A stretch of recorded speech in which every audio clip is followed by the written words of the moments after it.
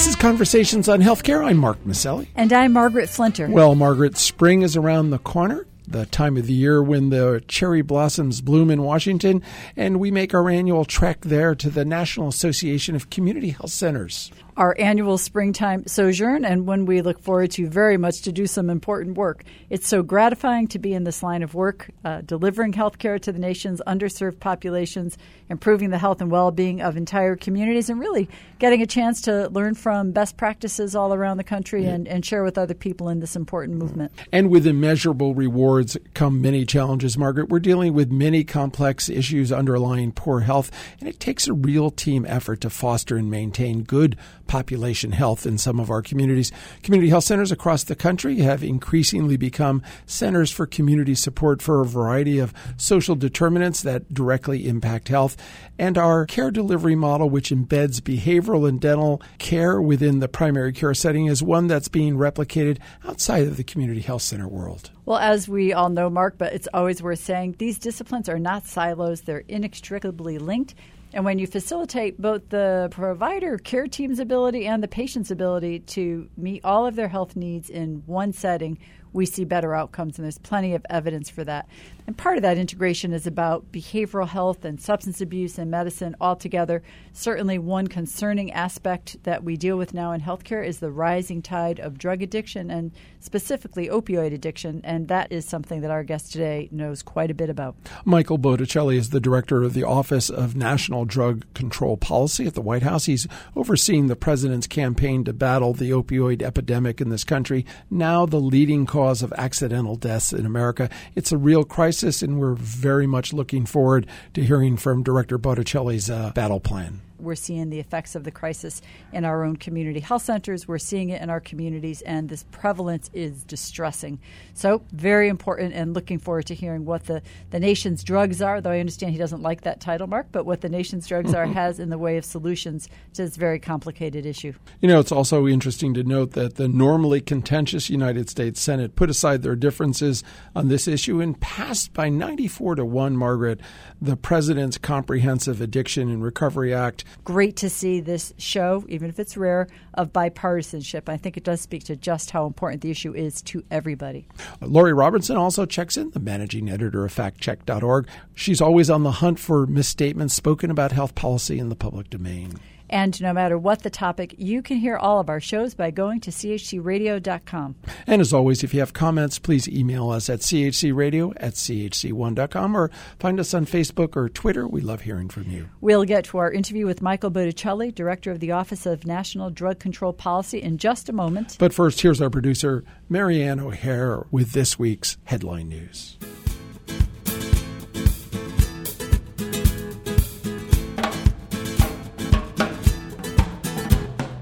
I'm Marianne O'Hare with these healthcare headlines. The Senate has overwhelmingly passed their version of the president's opioid abuse bill. The bipartisan Comprehensive Addiction and Recovery Act earmarks hundreds of millions of dollars to combat the nation's opioid addiction crisis on a number of fronts, creating more bed space for addicts seeking treatment, promoting programs that make the overdose drug Narcan easier to obtain, and promoting education programs for frontline clinicians to consider other options before prescribing the highly addictive painkillers. There were almost 50,000 deaths from opioid overdoses in 2014 alone. It's now the leading cause of accidental death in America. Speaking of addiction, CVS is amping up its anti-smoking campaign. The national pharmacy chain suspended all sales of cigarettes in 2014 and has earmarked another $50 million to promote smoking cessation partnerships via their thousands of pharmacies across the country. Their Be the First campaign will partner with a number of organizations, including Campaign for Tobacco-Free Kids and Scholastic, to accelerate a smoking prevention campaign. While the nation's smoking rate is down to about 15%, there's still an estimated 450,000 smoking-related deaths each year. A young woman who'd been the first American woman to receive a uterus transplant has suffered organ failure only a few weeks after the surgery. The surgery had been pronounced a success at the Cleveland Clinic where it took place. It's still very much in the experimental stage, although one woman in Sweden gave birth after receiving a successful uterus transplant last year. Diabetes is a leading chronic health issue in this country, and many are able to control the illness with a combination of therapies, including drugs. People taking metformin, a common type 2 diabetes medication, for several years may be at heightened risk for vitamin B12 deficiency and anemia. That, according to a new analysis from long-term data. Metformin helps control the amount of sugar or glucose in the blood by reducing how much glucose is absorbed from food and produced by the liver, and by increasing the body's response to the hormone insulin. Vitamin B12 deficiency may lead to nerve damage, which can be severe and irreversible. And want to avoid heart disease and early death? Well, leave the office and embrace some me time. Recently released study shows those who worked 75 hours per week or more doubled their risk for angina, stroke, hypertension, and heart attack. And increasingly, in this connected world, it's more impossible to leave the office behind than ever before. According to this study, though, it's a very good idea. I'm Marianne O'Hare with these healthcare headlines.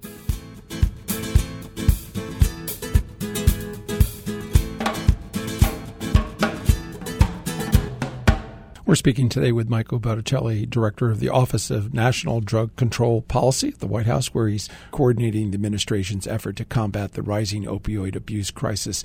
He joined ONDCP as Deputy Director in 2012. Mr. Botticelli previously served as the Director of the Bureau of Substance Abuse Services at the Massachusetts Department of Public Health, as well as in leadership roles at the National Association of State Alcohol and Substance Abuse Directors. He's authored many papers on the subject of substance abuse and treatment. He earned his BA from Siena College and his master's in education from St. Lawrence University. Michael, welcome to Conversations on Healthcare.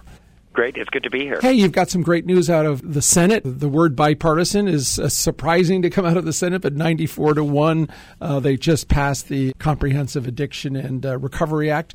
Anything you can tell the public on what's exciting about this that got great bipartisan support in the Senate? Well, one is the issue of opioid addiction has gotten a tremendous amount of attention in Congress, as well as a tremendous amount of bipartisan support. We've worked very effectively with Congress as it relates to this, and we're, really happy to see the broad bipartisan support of CARA. The bill contains many of the components that we have been working on at the White House.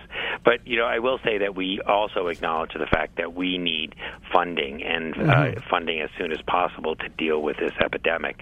So the president has proposed $1.1 billion in treatment funding in his FY17 budget, and we look forward to working with Congress in terms of more action, but specifically how we can make sure that our states and locals are getting the resources they need to deal with this epidemic. Well, Michael, it's really almost kind of amazing the degree to which I don't think there is a person left in America that doesn't know that we're in the throes of a national crisis. And beyond those of us engaged in care or treatment or at the community level, this is so much on the front page of every newspaper. Opioid addiction has exploded across the demographic and economic and geographic lines. Hard to almost even say that drug overdose is now the leading cause of accidental death in this country.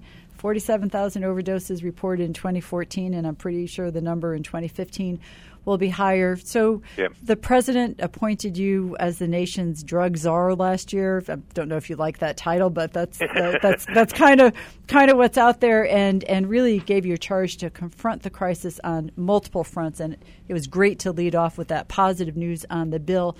But maybe for our listeners, how, in your eyes, have we gotten to this point, and what are the big barriers to moving forward?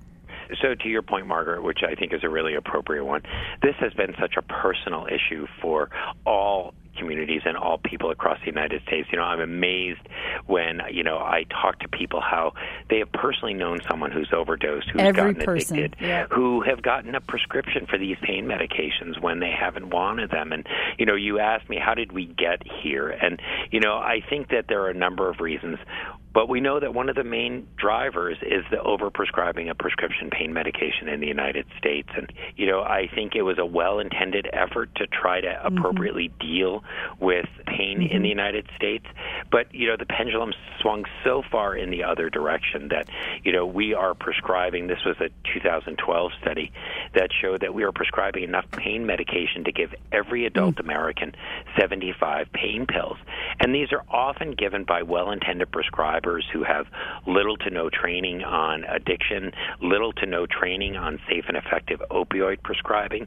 And you can, look back to the beginning of this and watch the direct correlation between the volume of opioid medications we were prescribing and the number of overdose deaths.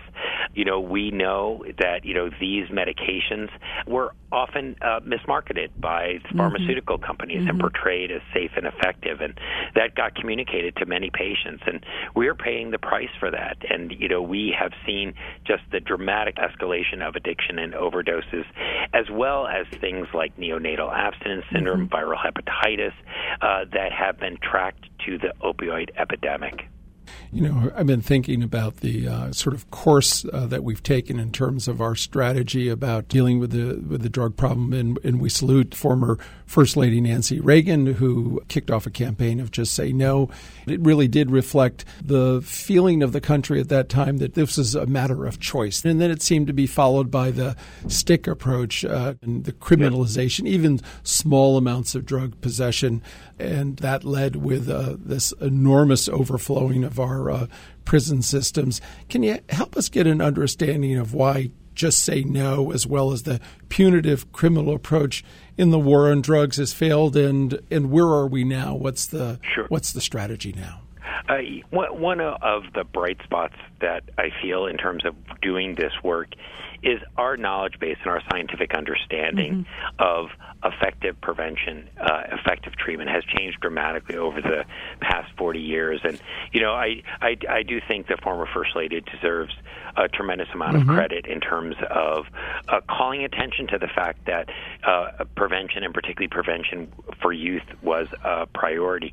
But we have now just, a much larger toolbox in terms of knowing what is effective and evidence-based prevention and effective treatment. Our job at ONDCP is to make sure that we are implementing those kinds of programs through our federal grant processes, and we have over-relied on those punitive approaches that I think we have learned that those approaches do relatively little in terms of reducing crime, reducing recidivism, if we're not dealing with the root cause of why people became incarcerated, and that was a result of their addiction. And I think we also need to be open and candid that kind of approach has had a disproportionate impact on communities of color. So we understand that drug policy reform is also about reforming our criminal justice system. And I hear that echoed back to me by local law enforcement who clearly understand that we can't arrest and incarcerate our way out of this problem. We've seen law enforcement step to the table in very dramatic ways in terms of reducing overdoses. We've seen police forces around the country who try to help overdose victims get into treatment and stay into treatment. Law enforcement has a key role to play in keeping our community safe from drug trafficking organizations and from crime. But I think we've come to this fundamental understanding that arrest and incarceration do little to reduce drug use and crime in our communities. And, I think that has taken hold much faster than I think anybody, and particularly me, could have anticipated.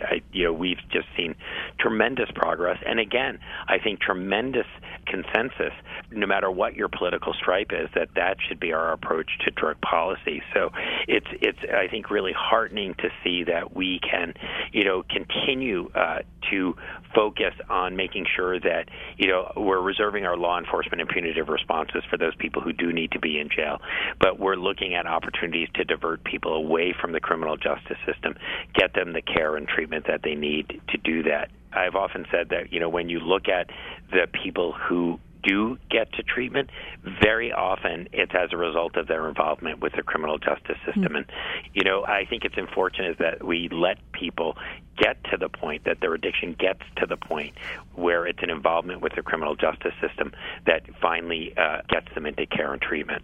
Well, it is very positive to see the transition from treating drug abuse as a crime and instead treating it like the disease that it is. But I want to try and go upstream a couple of steps, as I know everyone does, around prevention. And you talked about the overprescribing of opioids for pain management. And We had CDC Director Tom Frieden on the show not long ago saying providers play a very dangerous game with these highly addictive drugs because you don't know which of your patients will become addicted very quickly.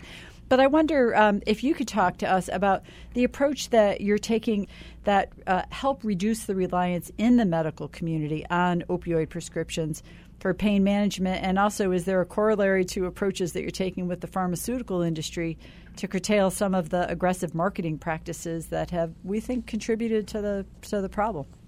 Sure. One of the things that you talked about, Margaret, was how do we get farther upstream on this? I think when you look at our drug policy, it stresses a number of different initiatives that we think are important. One, we talked about the importance of primary prevention. The good news is that actually the vast majority of kids in this country don't use drugs or alcohol or tobacco. And, we've seen a decrease in tobacco use, alcohol use, and many drugs. So we want to focus on primary prevention.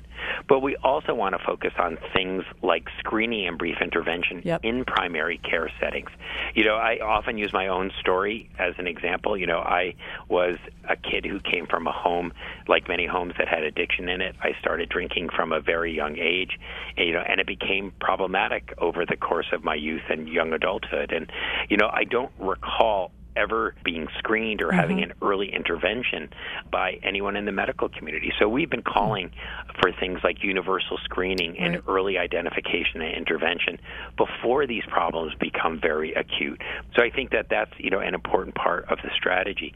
But, to the opioid issue specifically, and I'm sure Dr. Frieden talked about this, that the CDC will soon be releasing what we think are very reasonable prescriber guidelines to really prevent the misuse of these medications, very scientifically sound prescriber guidelines to really diminish the overprescribing of these drugs. The other piece that we have been focusing on is drug disposal programs. We know that about 70% of people who start misusing prescription pain medications are getting them free from friends and family. And, they're often diverted from people's medicine cabinets. So we've been working with the Drug Enforcement Administration to support drug disposal programs to allow people to empty their medicine cabinets of these highly addictive medications. So, those are kind of two areas that we are focusing on. And then the other area that we're focusing on are the use of prescription drug monitoring programs. These are state-run databases that give prescribers information on someone's prescribing history to really minimize the chances that people are going from multiple doctors and multiple pharmacies to get their prescriptions. So we're really trying through a wide variety of efforts to do a better job at preventing drug use from happening in the first place, to do a better job of interventions, but also really looking at, preventing the misuse and addiction associated with these medications. We're speaking today with Michael Botticelli, Director of the Office of National Drug Control Policy at the White House, where he's coordinating the administration's effort to combat the rising opioid abuse crisis. You oversee a $26 billion agency, and you've got a number of arrows in your quiver. And certainly, while your new strategy is veering away from the punitive criminal approaches, but law enforcement still plays an important role. And more of the nation's police forces are being equipped with Narcan, the antidote to opioid overdoses. You've also been a big supporter of the Good Samaritan law, but we still have just an incredible flow of heroin coming into this country. And maybe you could tell our listeners what's being done to interrupt the flow of cheap heroin in the hardest hit areas, and how's law enforcement piece of the puzzle, that extra arrow in your quiver, being directed? One of the risk factors that go into why someone uses drugs is availability and price. And, we have seen tremendous amount of success in other areas, particularly tobacco use and alcohol use, where we've looked at price and availability as two good public health strategies. To your point, these are, kind of more arrows, in our quiver in terms of what we're doing. And we see the same issues as it relates to drug use.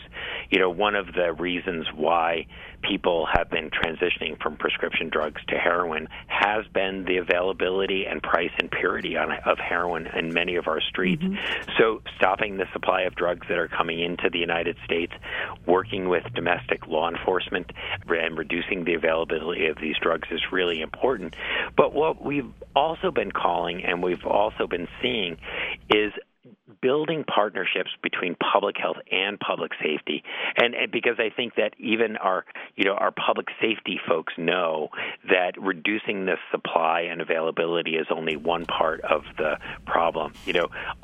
Our strategy is all about that balance between supply and demand, and with the President's FY17 budget, it marks the first time in the history of our office and the National Drug Control budget where we actually have balanced funding between supply and demand. So, part of this is, working with our partner nations to reduce the flow of drugs in the United States, to diminish, working with, for instance, Customs and Border Protection and other entities to stop the flow. One of the programs that our office funds, it's called the High Intensity Drug Trafficking Area. That is funds that are given out at the county level to reduce the flow and trafficking and criminal organizations that move in these drugs. But I'm also happy to say that they work hand in hand with public health, and they understand that we need this kind of comprehensive and 360-degree approach to this if we're really going to make significant inroads into drug use in the United States. Well, Michael, there's always the big issue about treatment, right, and capacity and availability. But there are patients who really need a bed, right? They need an inpatient or residential treatment. And, mostly we hear about cuts, reductions, over demand. What's your take on that, and what's being done to increase the capacity to provide the kind of intensive residential treatment for people who really need that in order to make progress overcoming their addiction? For a very, very long time, we've, largely treated addiction just, kind of in the acute phases and very episodically. And, we haven't kind of implemented a paradigm of addiction treatment according to a chronic disease, making sure that people get long-term care. And so I think there are a number of things that are happening at the federal level to really try to address that. And, first and foremost is the Affordable Care Act.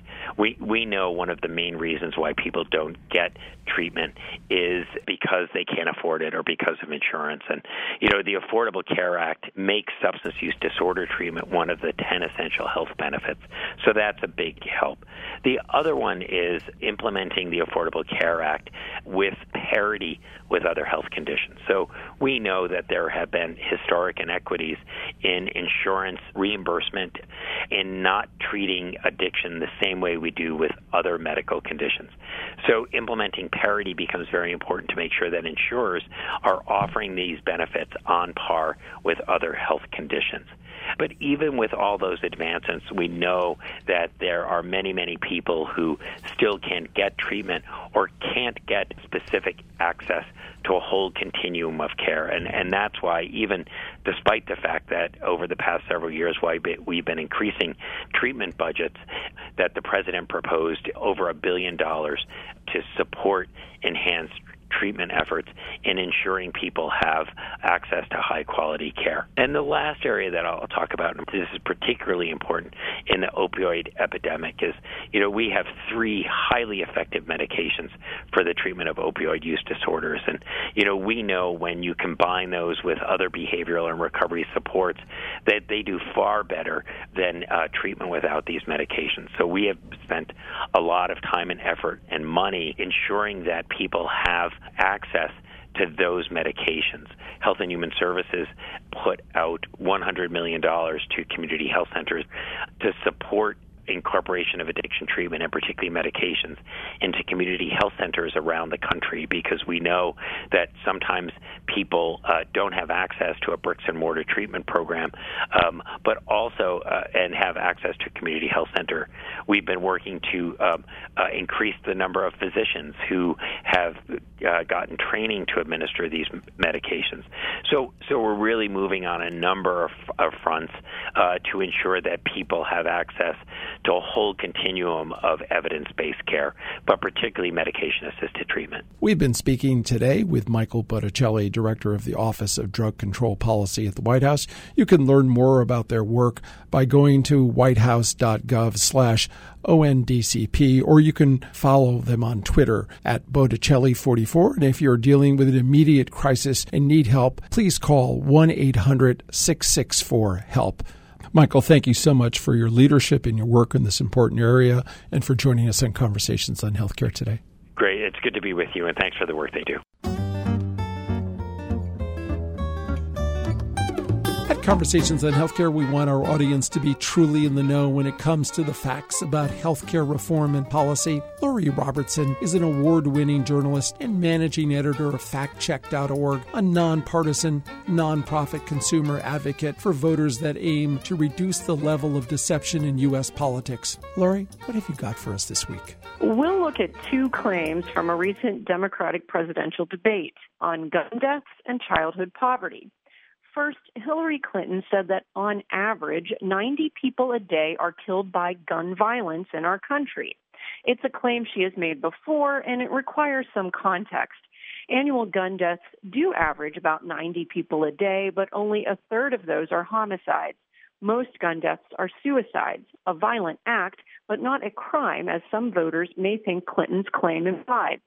According to the most recent figures from the Centers for Disease Control and Prevention, 63%, or 21,175, of the 33,636 firearm deaths in 2013 were suicides. Homicides totaled 11,208, and the rest were unintentional discharges, legal intervention or war, and undetermined. Senator Bernie Sanders also repeated a claim that, quote, we have the highest rate of childhood poverty of almost any major country on earth. His campaign previously told us the senator was referring to a report from the Organization for Economic Cooperation and Development. However, among the 38 countries listed, the U.S. ranked seventh highest in relative childhood poverty. That's behind Turkey, Israel, Mexico, Greece, Romania, and Bulgaria. And that's my fact check for this week. I'm Lori Robertson, managing editor of factcheck.org. Factcheck.org is committed to factual accuracy from the country's major political players and is a project of the Annenberg Public Policy Center at the University of Pennsylvania. If you have a fact that you'd like checked, email us at chradio.com. We'll have factcheck.org's Lori Robertson check it out for you here on Conversations on Healthcare.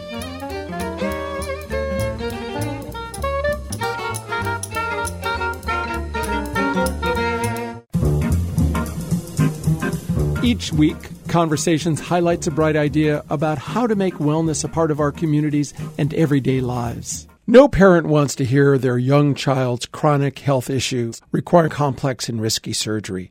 But that was exactly the case for 3-year-old Mia Gonzalez, plagued for years with severe life-threatening respiratory issues and multiple hospitalizations. Her doctors discovered the cause was a severe aortic abnormality that would eventually kill her without intervention. Dr. Redmond Burke, head of the pediatric cardiovascular surgery at Nichols Children's Hospital in Miami, would once have deemed her condition inoperable. So he chose a new tactic, create a 3D printed model of her actual heart to offer surgeons a chance to map out an approach to the complex surgery that would not only minimize the high level of risk, but also yield a more hopeful outcome. This was printed out because she was thought to be inoperable. And by having this type of model, we were able to conceive of an operation that hadn't been done before, connecting the small veins from her lungs up to her heart. Dr. Burke said he carried the heart around with him for weeks, analyzing the problem from every conceivable angle, sharing ideas with colleagues until they agreed upon the best surgical solution. Her operation was extremely successful, and she's recovering very well in the hospital now, and is just about ready to go home. And now her life, instead of being measured in terms of days and weeks, is going to be measured in terms of years and decades. Dr. Burke said that prior to 3D printing technology like this, they would have deemed her case too risky to chance. This offered a visual problem-solving solution before subjecting his young patient to complications from risky surgery. While scientists say creating stem cell-generated 3D printed organs for implementation is still years away, this method of deploying 3D technology could help surgeons everywhere create workable solutions to complex surgical problems. A 3D printed model of a patient's organ, offering surgeons a visual tool to help tackle complex surgical dilemmas, leading to better surgical outcomes for high-risk patients. Now that's a bright idea. This is Conversations on Healthcare. I'm Margaret Flinter. And I'm Mark Masselli. Peace and health. Conversations on Healthcare broadcast from the campus of WESU at Wesleyan University. Streaming live at WESUFM.org and brought to you by the Community Health Center.